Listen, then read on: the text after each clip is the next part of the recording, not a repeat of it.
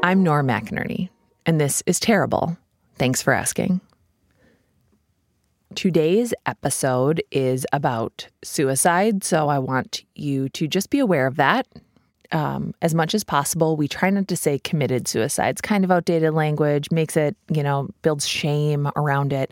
So we try to say died by suicide, but our subject in this episode does say committed suicide, and a part of our job as podcast makers is to let people use their own words. So this whole month of September is about suicide. It's National Suicide Prevention Awareness Month. So at TTFA, we're going to be talking a lot about that.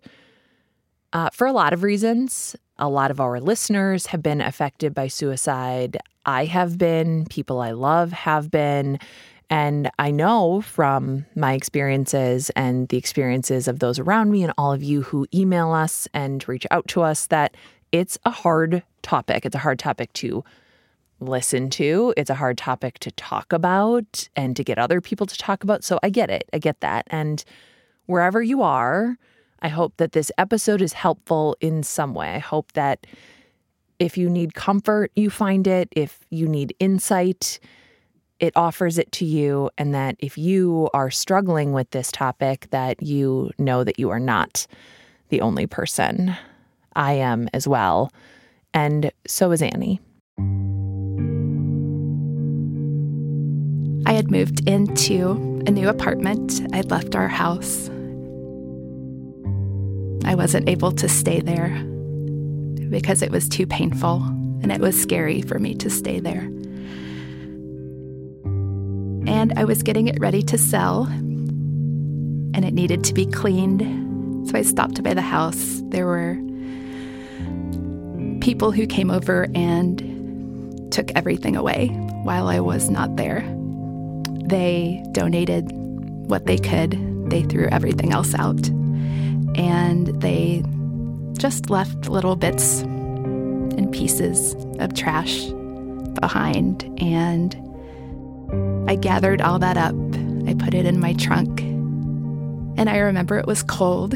And I drove away and passed by the Dairy Queen on my way to my new apartment. And I didn't want to take those things to my new apartment to throw them away because everything from the house scared me in some way. And I didn't want to bring any bad energy into my new place. So I threw everything away on the way home, standing in the Dairy Queen parking lot at the dumpster in the cold weather, just feeling cold and empty inside. That was all I had left, I felt like, of my previous life.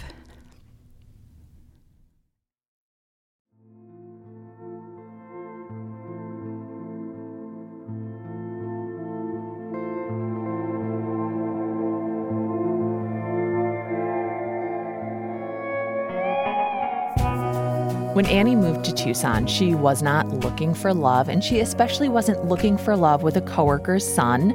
We rarely are, but Annie had just moved to Tucson, and she didn't have anyone to spend Thanksgiving with, and her coworker found out and was like, "Look, Annie, why don't you come to my house and celebrate with me and my family?"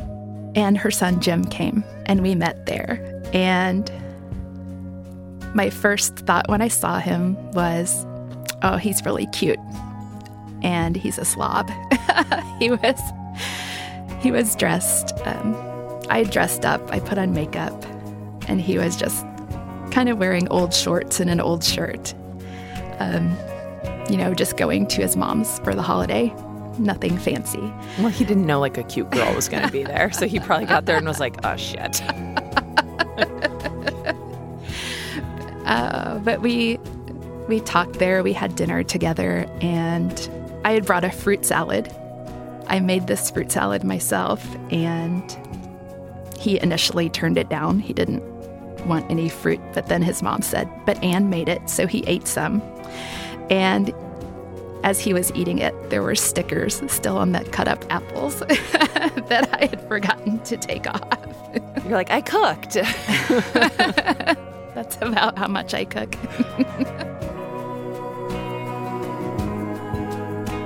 After that, we were in the living room watching TV. I think there were 2 different couches, and we were under blankets, one on each couch, and just watching TV and talking. And when I left, he gave me a piece of paper with his name and his number on it. And I still have that piece of paper. I kept it all these years. So there were some things Annie kept from the Dairy Queen dumpster because she didn't want to forget everything. There were good times, like her first date with Jim. Because, side note, Thanksgiving dinner at your mom's house does not count as a first date. We went to Tony Roma's. I was so nervous that I'd eaten all day without stopping, and then I couldn't eat anything at dinner when we went for dinner. Oh, classic move. Oh, there was a baby who started crying at the table next to ours at our first date, and I rolled my eyes. And he said, "Oh, me too." And so we joked that we decided on our first date that we never wanted kids of our own.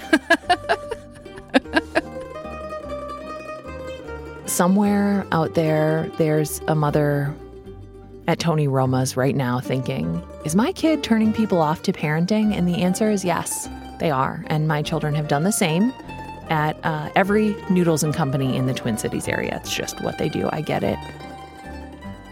Jim may not have been the best dressed guy, but he was sweet and kind. And so much of love is really in those little kindnesses that we show the person we're with. Those little things just add up to the big things. When we were dating, I got really severe food poisoning, and he came over, brought me medicine, and cleaned up my bathroom, which... How long had you been dating at that point? Oh, my goodness. Maybe a month. Woo! Yeah. That's love. Had you already said you loved each other? I don't think so. But he showed you that day that he loved you. He was like, look, I'm not afraid of all these bodily functions. Yes. I'll clean up this bathroom for you. Yes. Love is gross. I love it. It really is. Tell me another story. Oh, gosh. At our wedding, I had gotten a mosquito bite, and I had scratched it, and my skin got infected. And so I had this really humongous, hard lump on my leg. And I took just a handful of Benadryl before our wedding, and I joked that I can't remember any of it, so I don't know if it counted. But after the wedding, we changed clothes and drove to the urgent care so that I could get antibiotics, and he gave up the usual wedding night festivities because I had a heating pad wrapped around my leg and was taking antibiotics and not feeling well. So, and you were like, better or worse right away. Right, exactly. Dear Jim, where should I even start? I feel like I didn't even know you. I can't reconcile the kind man you were with the person who put a shotgun in his mouth and pulled the trigger 4 months ago. I can't reconcile the man who said he only wanted me to be happy with the person who blew off the top of his skull with a shotgun. I can't reconcile me who catches bugs in the house and puts them outside instead of killing them, being married to a person who could commit this ultimate act of violence on himself.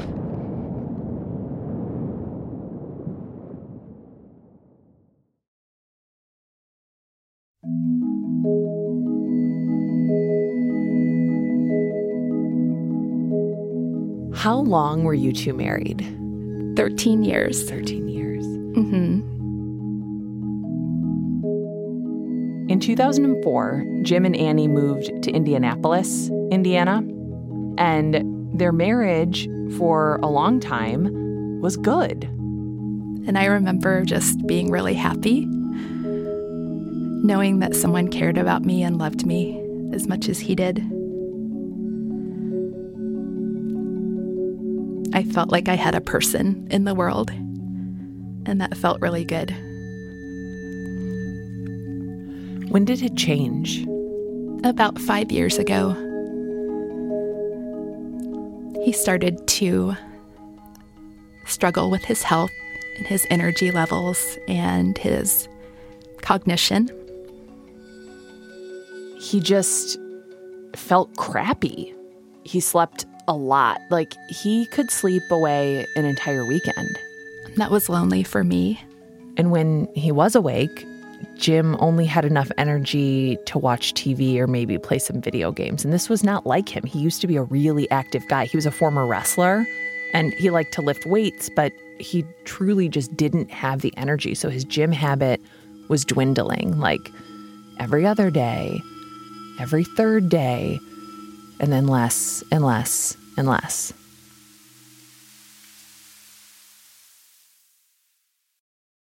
And then one day, basically out of nowhere, Jim walked away from his job. Like, literally just got up, walked out the door. He came home, and I wasn't there at the time, but when I got home, he had locked himself in one of the bedrooms. He wouldn't talk to me. He wouldn't let me in. And of course, I was panicking. And I got the little key that sits above the door jamb and unlocked the door. And he just told me to get out. That if I didn't stop trying to talk to him, he would just go to a hotel because he didn't want to be around me. And this was so out of character for him. I was frantic. I didn't know what was going on. The lights were out, and I remember I asked him if he quit his job. He said yes, and I said, I don't care, just let me in. And he let me in, and when I turned the lights on, there was blood on his mattress, a lot of it. And he'd cut his wrist just with something that he found in the bathroom. So I believe it was something he did impulsively. He told me at the time that he stopped himself. He said, I could never do that to you. But I really wonder. He also told me it was much harder to cut his wrist than he thought it would be. And I wonder if that's the only reason he stopped. I was afraid, just begging him, please don't hurt yourself ever again.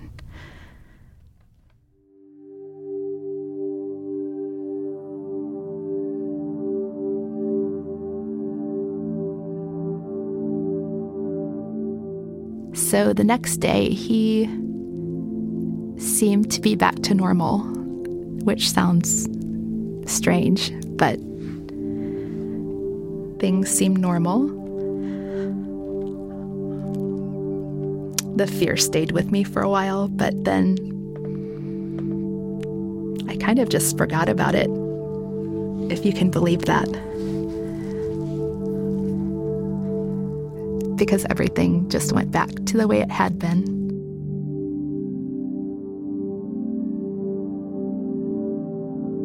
Everything went back to the way it had been, but also not. Things weren't good again, but they also weren't as dramatically bad. They were just operational. They were okay. Annie and Jim shared the same space, but not each other.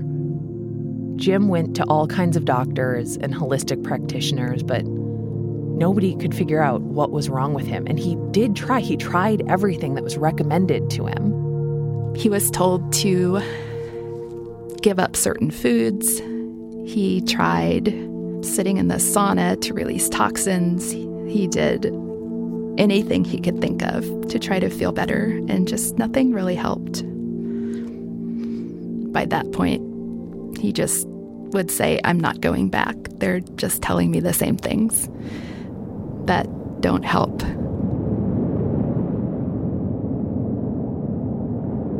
Let me start with the emotion of fear, one of my strongest emotions since you killed yourself. I am fearful that I was living with a stranger who is hiding his true self and lying to me. I am scared to trust my own judgment now. After a while, I got pissed as hell at you, even for small things. You killed yourself sitting in the chair that the cat liked to sleep in during the day. You were the cat's favorite person, and she is still looking for you. But most of all, I'm angry at what you've done to me and to your family. Your mom is devastated.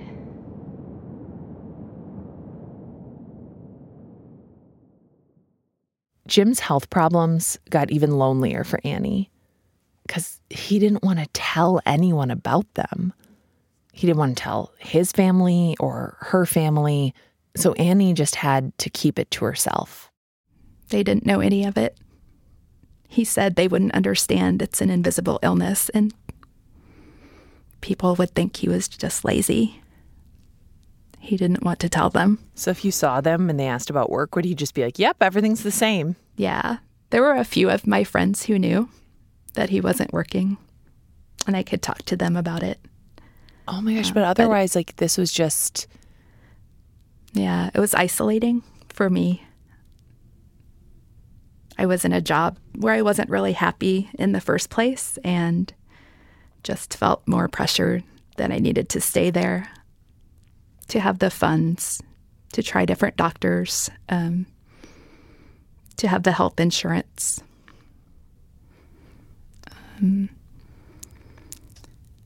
I started spending more and more time by myself because he wasn't able to go out and do things with me. I got very into yoga, practicing yoga, and then teaching yoga. So I think the way I kept myself sane was to just stay busy every single waking moment.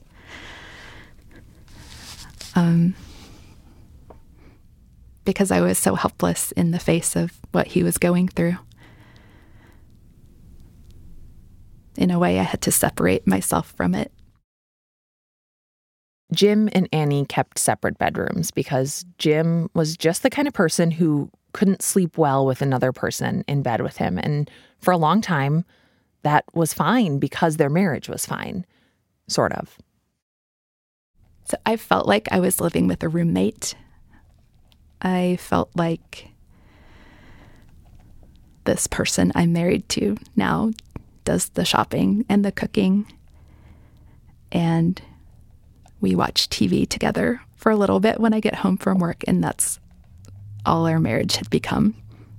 The emotional connection that we used to have didn't feel like it was there anymore to me. So feeling like he cared about me, like he was happy to see me when I got home, that was gone. Feeling like we could talk about our lives and the things we wanted. We didn't do that anymore. So it was very lonely.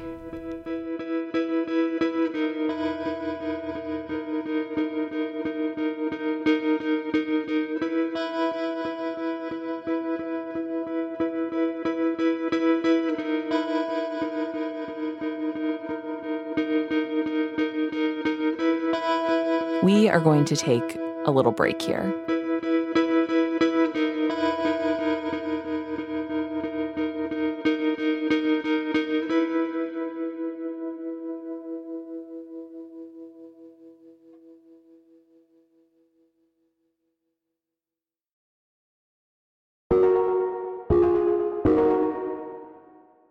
We're back.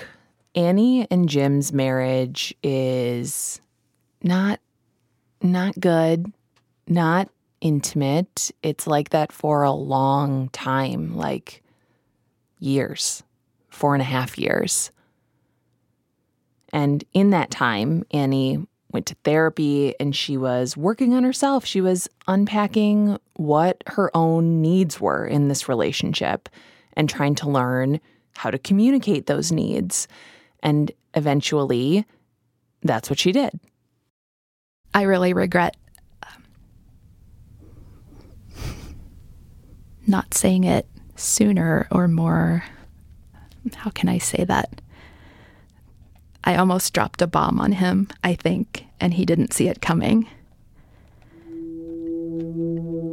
One night I was just in bed, crying and feeling stuck and unhappy, and I went into his room and I just said to him, I'm not happy with our marriage. I don't feel like we communicate with each other anymore. I don't feel like we have an emotional connection. I told him I felt really guilty because I knew he was struggling with illness, whatever it was. There was never a diagnosis for it. But I knew he was struggling physically and mentally, and I told him, I'm so sorry. I don't even know if I should say this to you, because I know none of that is your fault. I feel like I'm not strong enough, and I'm so sorry. And I was crying, and I just kept apologizing.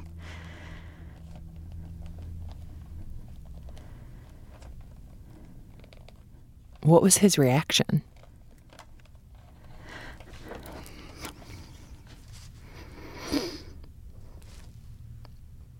He said, I understand. He said,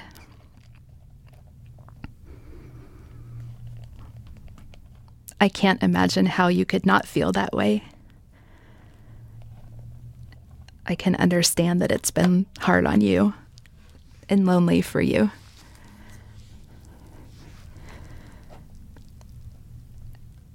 And he just seemed to accept it, like he'd already given up.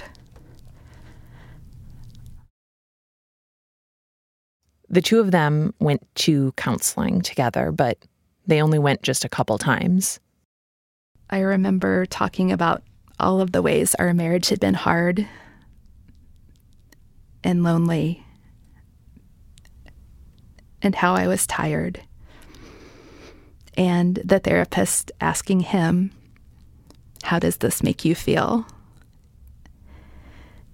And he would only answer by saying, well, it's good to know. It's good to know these things and get them out in the open and talk about them. And he wouldn't really go deeper than that in any of his answers. How did that feel for you?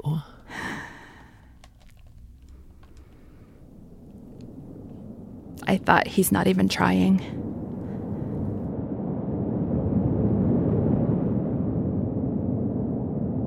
Let's talk about betrayal now. Yes, I was unhappy in our marriage. Yes, we lost our connection and weren't communicating well. But you betrayed our attempt at marriage counseling by giving non-answers and not talking about your feelings, while I was bluntly honest. You betrayed me by also keeping your intentions and the shotgun you had bought almost a year prior, well hidden from me, from your family, and from your psychiatrist, the person in the best position to help you. Any of us would have done anything to help you, but you didn't allow us to. You kept complete control of the situation by withholding information and lying to everyone. You made me feel like my honesty killed you, but it was your deception instead.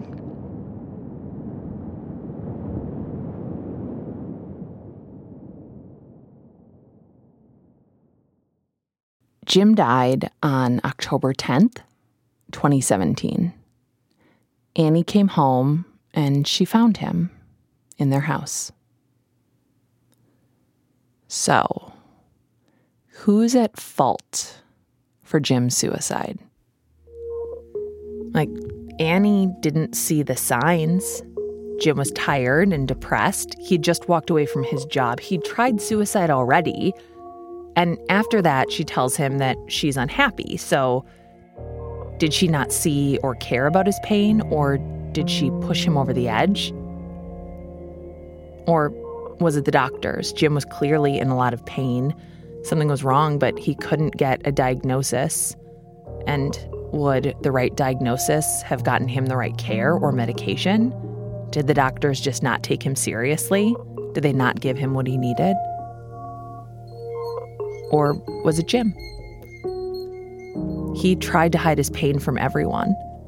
He stopped going to doctors and doing things to take care of himself. He stopped connecting with his Annie, who was just trying to take care of them both. Was he unsavable?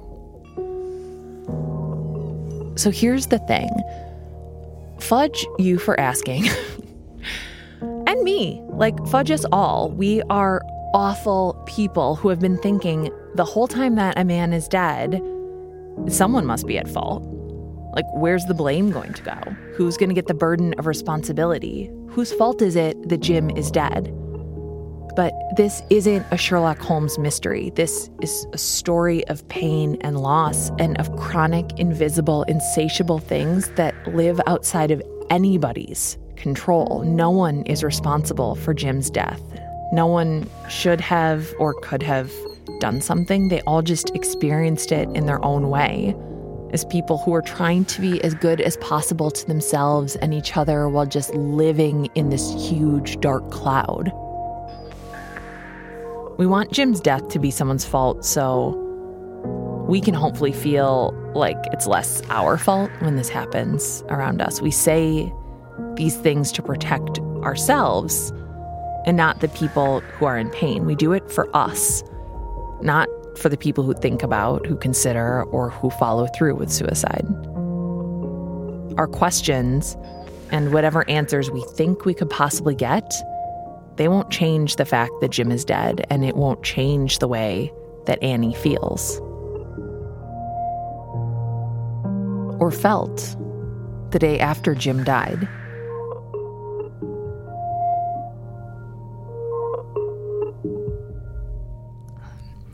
I was still shaking. And I got to my brother's, lay down in bed. And the friend came over with the coloring books and a bowl of chili. And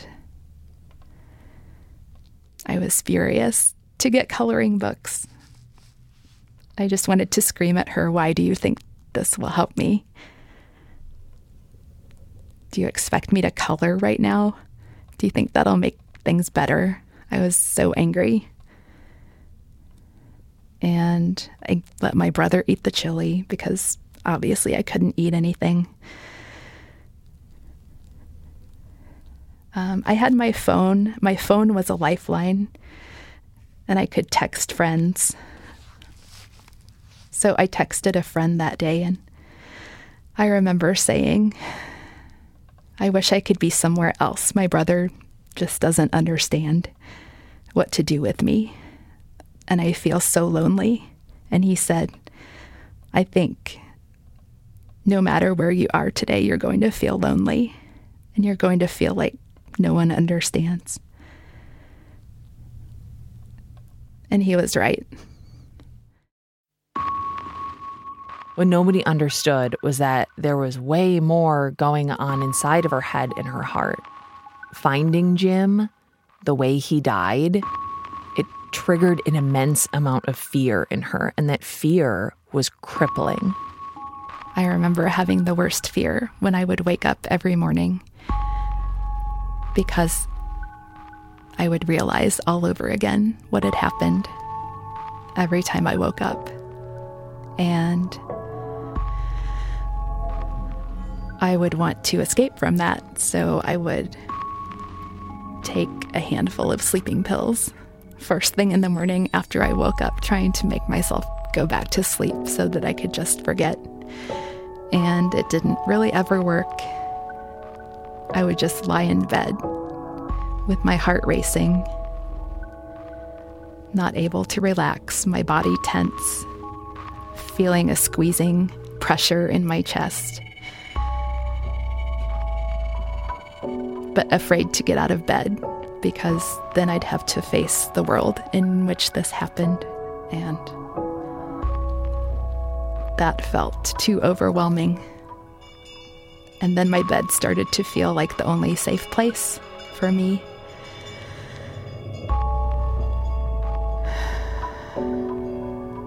I had so much mental confusion that happens with grief. I couldn't stand not knowing where my stuff was, not being able to find my toothbrush and my toothpaste and my underwear.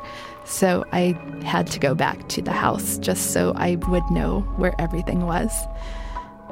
I stayed mostly in my bedroom. I became afraid of the dark, thinking that there was something in the house that would hurt me. I placed sort of what I imagined to be talismans all around my bed when I slept. So, for example, a little knick-knack that a friend had given me, I placed on the bedside table. I placed a necklace that was a gift from a friend at the foot of the bed. I had different things in bed with me like that. In my mind, they were protecting me.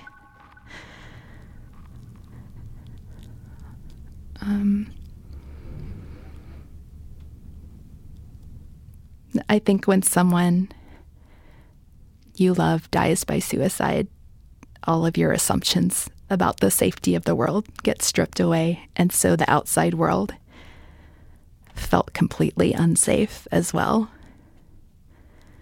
I didn't really want to see anyone. Part of that was my own shame about what had happened. Part of it was thinking they're going to give me coloring books or bath salts, and I just won't be able to handle that. Thinking that nobody could understand what I'm going through.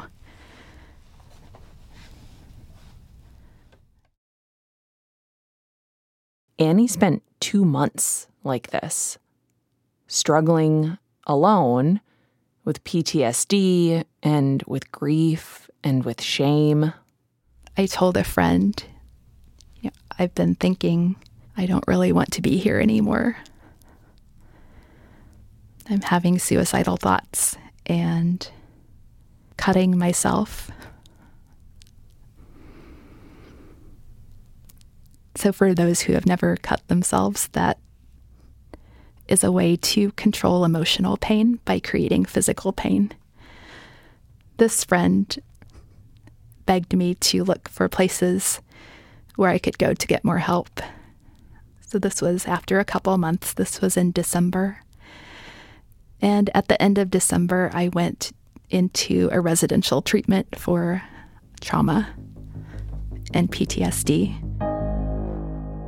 Annie ended up in Central Florida, and at this magical place, she had group therapy and individual therapy. They stayed in beautiful cabins, they wrote a lot, and they were given homework assignments. And one was for Annie to write letters. I wrote letters to my shame and my guilt. I wrote a letter to myself 5 years ago when Jim first attempted suicide. Really forgiving myself for not doing more at that time.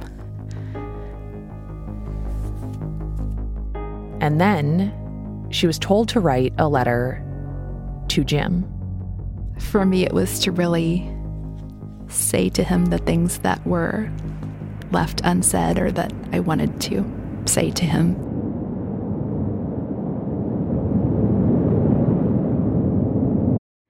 I was traumatized by finding your body in the state that it was in. I eventually developed PTSD. My feelings and emotions were so strong. They felt like they could literally kill me. You knew I was suffering from anxiety and depression already. I have to assume you didn't give much thought to how much worse those would become. I guess your brain was fucked up and not working right, and I'm supposed to have compassion for you because of that. People tell me that will come in time, but right now I'm just struggling to get out of this deep, dark hole I've found myself in since you set off an atomic bomb in my life. I had dreams for my life, and now nothing seems to matter. Nothing feels important. I guess some things for which I'm grateful have come out of this too. I'm much closer to your family, including our nephews and niece. Obviously, you thought our time together was over, but there are a few things I want to say. I'm afraid that you died thinking I didn't love you, and that's not true, despite our struggles. If you could see my grief, you would know that's not true. Thank you for your kindness throughout our relationship, despite your final act. The kindness is not something I'd felt from a partner before. Thank you for accepting me as I was, without needing me to be perfect. There were times I didn't communicate well, and I'm sorry for that. Most of all, I love you, and I hope you found the peace you were looking for. I'm going to go on now, on my own, and say goodbye to you, and hopefully try to make this all mean something someday. Love, Anne.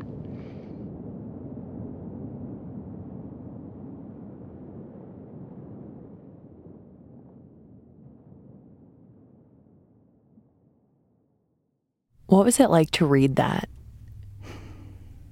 the first time, to read it in front of all these other people that you know are trying to heal from different things? Yeah.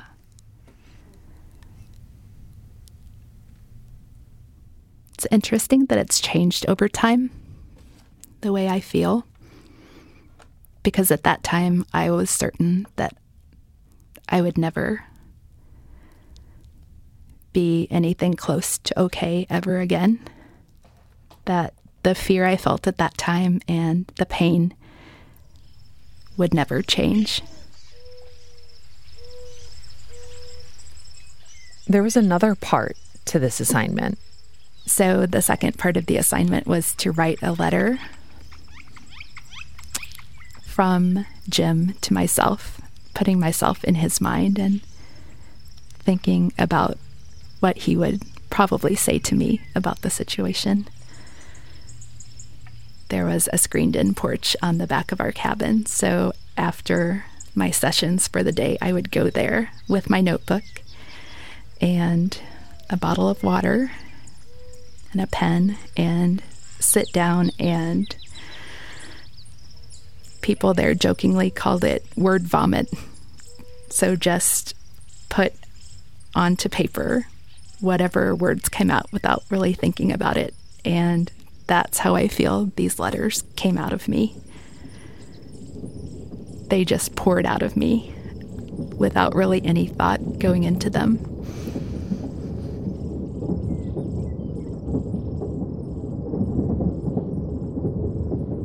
Hey, babe. I'm so sorry our marriage was so hard for so long. I meant it when I said that. If I had known everything I'd put you through, I never would have married you for your own sake. When I attempted suicide 5 years ago, but stopped and said that I could never do that to you, I really did mean it at the time. It wasn't a lie. Still, 5 years of chronic fatigue, seeing doctor after doctor who couldn't help, and the effects of the fatigue on my thinking and energy levels was a lot to take. You are a beautiful caretaker because that's what you do best.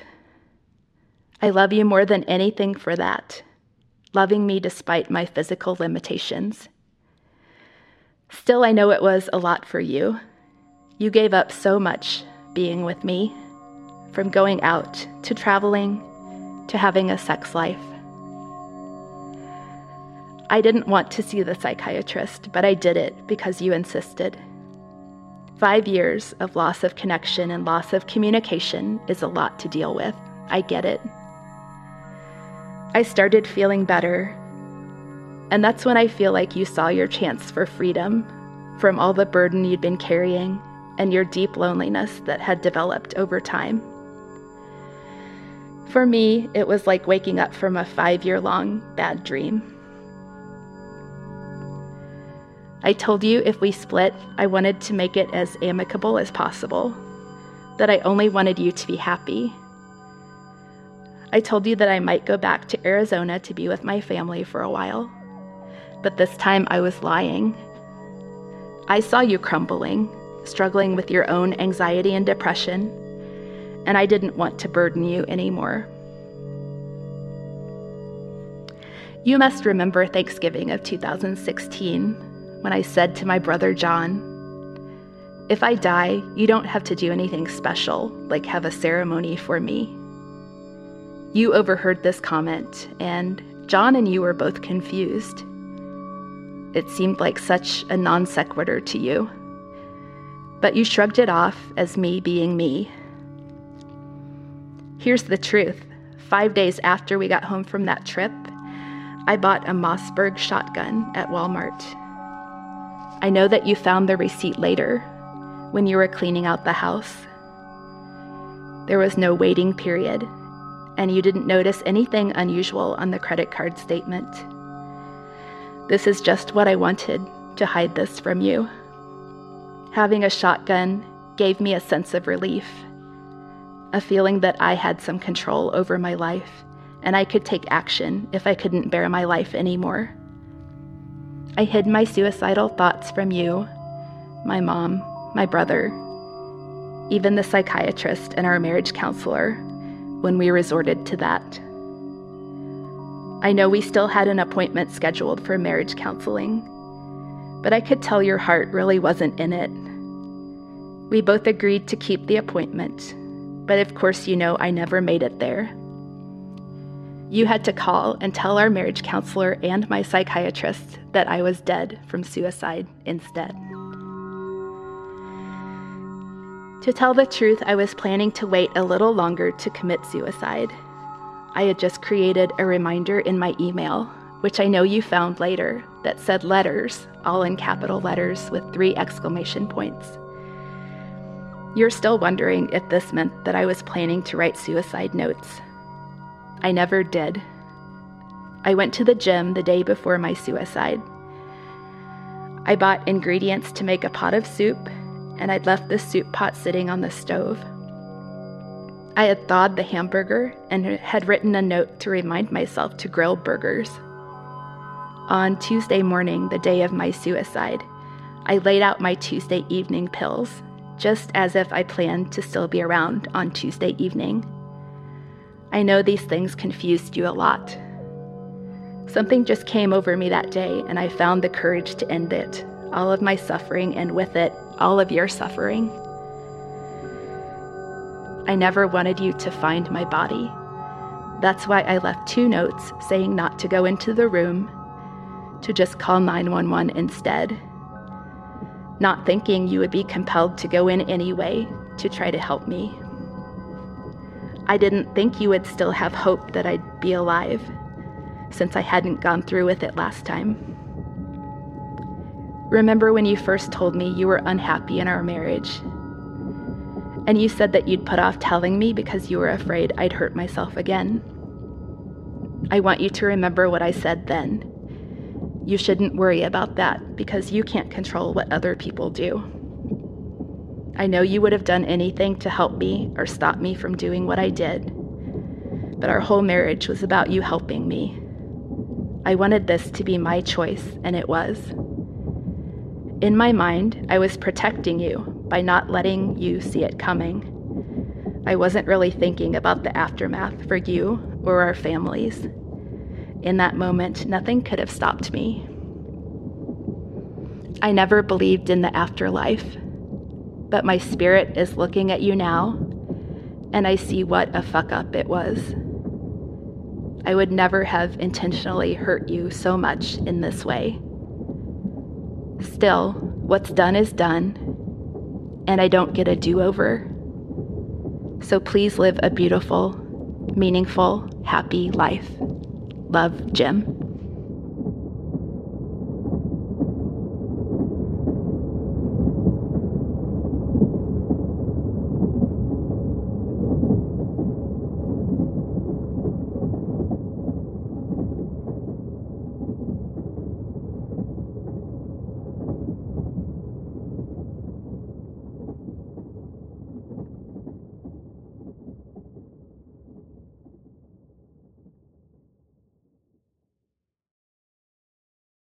And then it was time to go.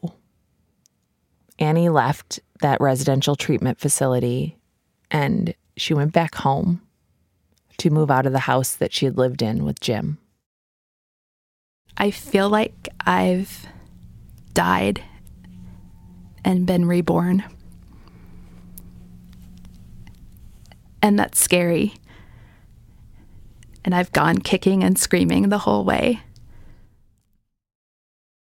She had professionals pack it up and donate stuff. And when she did the final walkthrough, you know, every time you do a final walkthrough, when you move out of a house, there's just random stuff left behind. You're like, why? Who thought I needed one hanger here? Why is there like a broken comb and a bunch of receipts?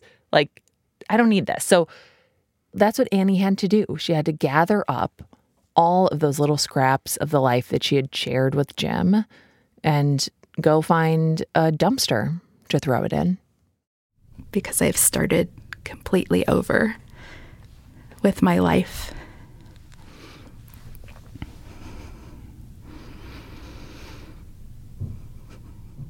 And the fear never really goes away. It's changed over time.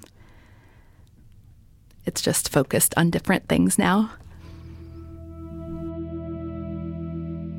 I'd like to plagiarize myself by saying that grief is a chronic condition. It can't be cured. You can treat it, but you're going to have it forever in some way. And Annie does, and she's living with it. Standing in the Dairy Queen parking lot at the dumpster in the cold weather, just feeling cold and empty inside. That was all I had left, I felt like, of my previous life. The only thing I'm taking with me is my story. My story is that suicide really is a death like no other. My story is that even though I felt so alone, I was never alone. And my story is that I'm a warrior. I have more courage than I ever imagined. I wish I didn't have to know that, but I do. And I want people to know that they can survive.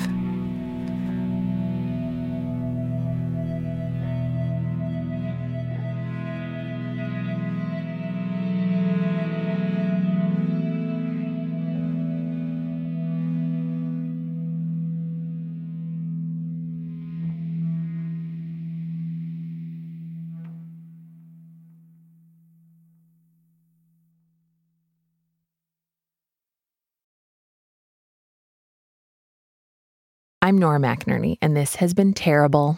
Thanks for asking. Our senior producer is Hans Butow. Our newest producer, his name is Marcel Malakibu, and he's been here 48 hours, hasn't quit yet. So thank you for being here. Marcel, you want to introduce yourself? Not yet. Okay, fine. Hannah Meacock Ross, she hasn't gone anywhere. I think I saw her go to a meeting, but she also helped with this as usual. Anna Reed, she was here. Mark Sanchez, always. Our music is by Joffrey Wilson. You should look up and download his music. His band is called Just Postbellum. We are a production of American Public Media, and the acronym for that, if you wanted to shorten it, is APM. If you want to save on some sills, that's what we call syllables when we're in a hurry.